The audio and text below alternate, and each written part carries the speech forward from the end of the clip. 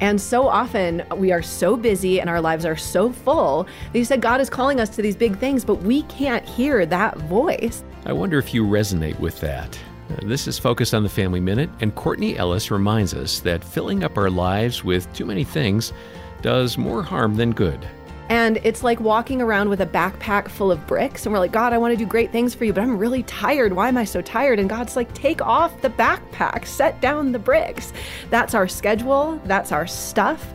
When we overfill our lives, it becomes very difficult to hear from God. And God is often so gentle with us. God doesn't shout us down.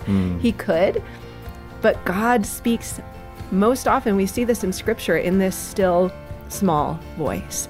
Are we listening? Yeah. Can we hear? Take time to listen to God's voice today. More with Courtney at FamilyMinute.org. It's time to level up. Give your kids a safe, faith-focused, and biblically based community, and so much more. Join the Adventures in Odyssey Club. Club members get on-demand access to the exciting Adventures in Odyssey series, including more than 900 episodes. With faith-building activities, parental controls, and a safe online community, the Adventures in Odyssey Club could be your best adventure yet. Learn more and start your free trial at adventuresinodyssey.com/radio.